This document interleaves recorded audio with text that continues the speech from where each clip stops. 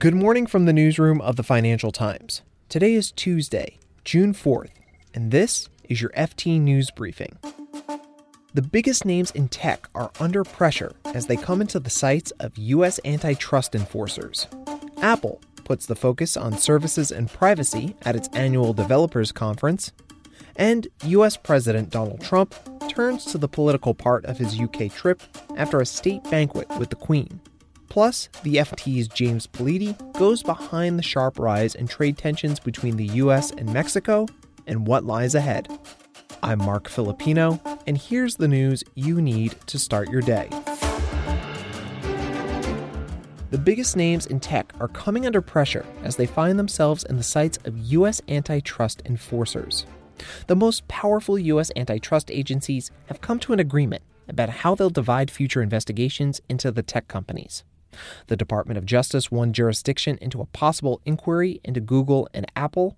Meanwhile, the Federal Trade Commission will examine Facebook and Amazon. It isn't clear what matters the agencies are examining and how aggressively they'll move. And industry executives say any antitrust action could take years to come to fruition. But investors in tech stocks took the news badly.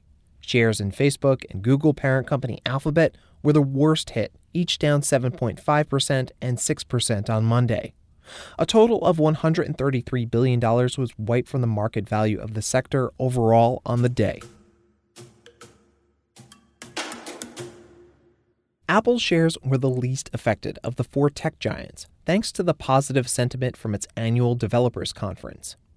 Apple took shots at Facebook and Google with new privacy tools, saying the latest version of its operating system would make it difficult for its rivals to gather data from apps on the iPhone. Apple also said it would tighten up location tracking by apps.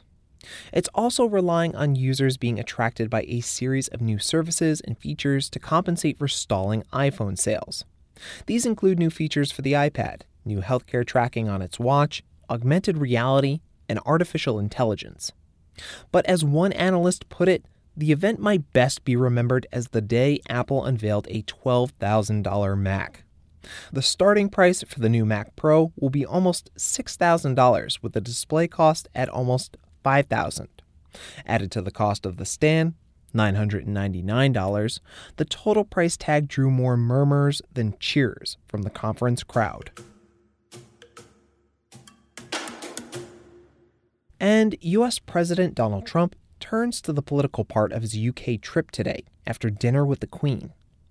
Mr. Trump hailed the common values between the UK and the US at the state banquet at Buckingham Palace on Monday night. But it was a very different message from the one Mr. Trump was conveying leading up to the trip.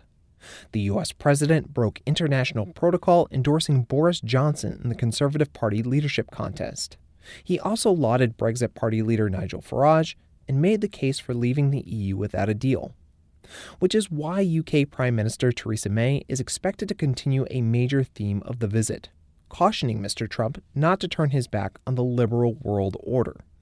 She's planning to present him with a framed typescript draft of the Atlantic Charter.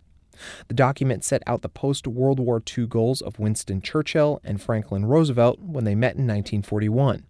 It paved the way for what would become the United Nations. Government insiders see the gift as a plea.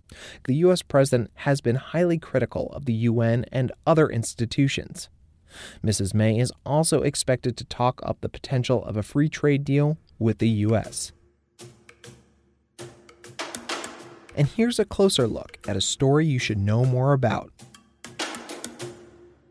Last week, U.S. President Donald Trump announced that he was prepared to impose tariffs on all goods entering the country from Mexico.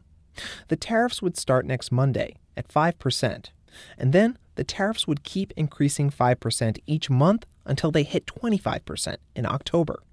Mr. Trump says the only way the tariffs would be removed is if Mexico does more to take action to rein in migration coming into Mexico and up through the U.S. border. So why is this all happening now? It was a dramatic and sort of fairly unexpected move by the U.S. James Politi is the FT's World Trade editor. From sort of what we have heard, President Trump returned from his visit to Japan and became sort of increasingly angry at the sort of backlash that was happening in conservative circles the escalating number of migrants arriving in the U.S. across the southern border. Despite warnings from several of his top aides, he decided to press ahead with a much more aggressive stance towards Mexico on migration, and he did so by using sort of the emergency powers that he essentially granted to himself earlier this year to deal with migration. And this is all happening as many people believe things between the U.S. and Mexico were getting better. Yes, well, just a couple of weeks ago, President Trump had lifted the steel and aluminum tariffs, which had been imposed last year on both Canada and Mexico. And this was very significant in that it sort of made it easier and it paved the way for congressional ratification of USMCA, which is a revamped NAFTA trade deal. And so there was a moment at that point when it seemed like trade in North America and the fate of trade of North America was substantially resolved and was getting back to a sort of more stable future. But then President Trump decided to go in a completely different direction. So everything's plunged back into a serious period of uncertainty. And now all this is happening, and it seems like Mexico's back is kind of up against the wall here. What are their options in these negotiations? It's difficult. I mean, Mexico depends heavily on trade with the United States.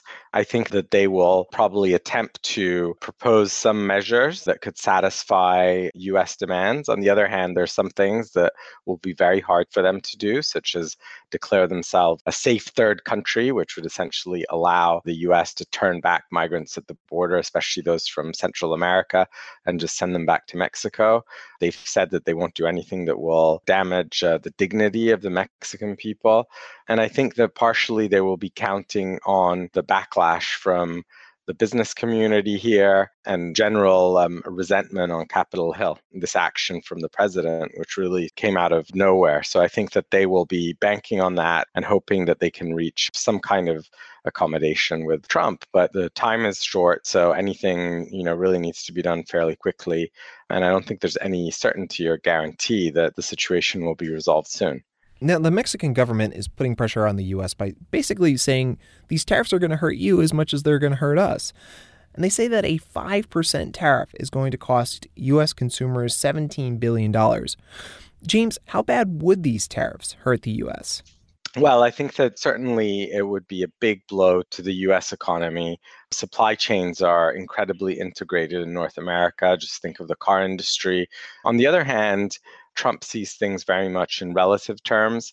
And if you look at the importance of exports to the United States for Mexico relative to its economy, it's more significant than, for instance, exports from the US to Mexico. And so I think that in that sense, certainly the stakes are huge for both countries, but probably more so for Mexico. And as always, Trump is trying to use that to his advantage, but really don't know how it's going to turn out.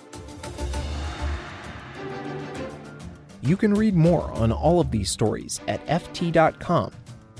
Today we'll be following French carmaker Renault. The board is expected to discuss Fiat Chrysler's merger offer.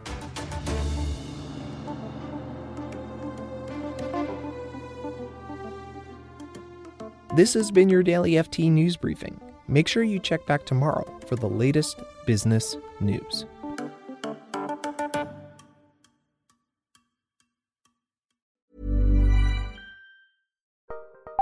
Join Capital Group CEO Mike Gitlin for a new edition of the Capital Ideas Podcast. In unscripted conversations with investment professionals, you'll hear real stories about successes and lessons learned, informed by decades of investment experience. It's your look inside one of the world's largest asset managers. New episodes are available monthly. Subscribe wherever you get your podcasts. Invest 30 minutes in an episode today. Published by American Funds Distributors, Inc.